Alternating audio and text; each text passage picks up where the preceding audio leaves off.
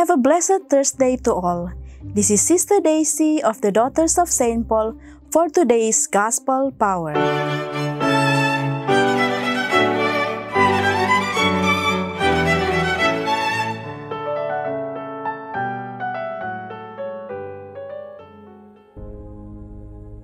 When Jesus came into the district of Caesarea Philippi, he asked his disciples, "Who do people say that the Son of Man is?"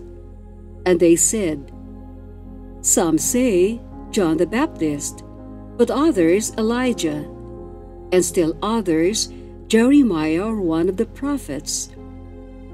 He said to them, "But who do you say that I am?" Simon Peter answered, "You are the Messiah, the Son of the living God." And Jesus answered him, "Blessed are you, Simon, son of Jonah. For flesh and blood has not revealed this to you, but my Father in heaven. And I tell you, you are Peter, and on this rock I will build my church, and the gates of Hades will not prevail against it.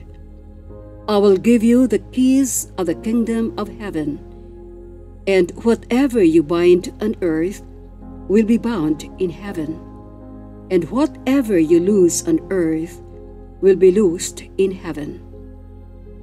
Then he sternly ordered the disciples not to tell anyone that he was the Messiah.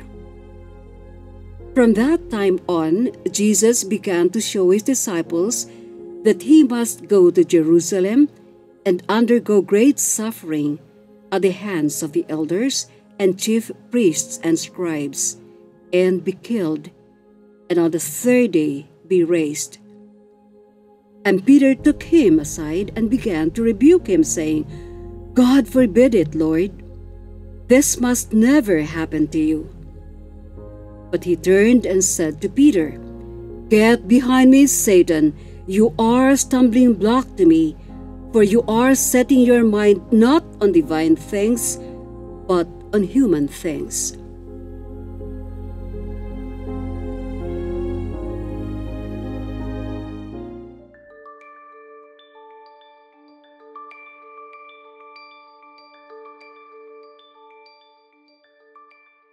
My brothers and sisters, the Gospel passage today has always been interpreted and preached about as the primacy of Peter, which is true, but it has a lot more to offer for our consideration.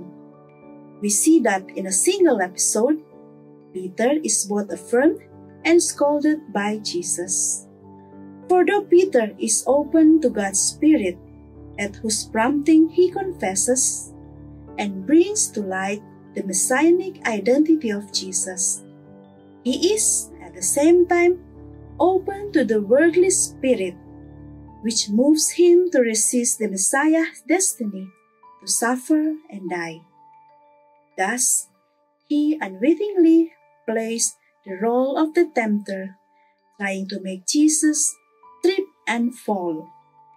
My brothers and sisters, we can resonate with Peter's experience of ambivalence, divided loyalty, and lack of discernment.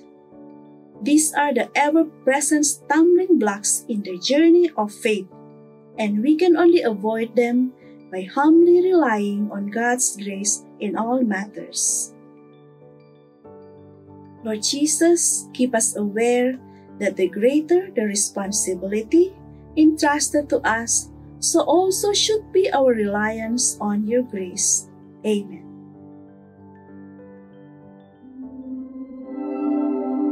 We stand before you, Holy Spirit, as we gather together in your name. With you alone to guide us, make yourself at home in our hearts. Teach us the way we must go and how we are to pursue it. We are weak and sinful. Do not let us promote disorder. Do not let ignorance lead us down the wrong path, nor partiality influence our actions. Let us find in you our unity, so that we may journey together to eternal life, and not stray from the way of truth and what is right.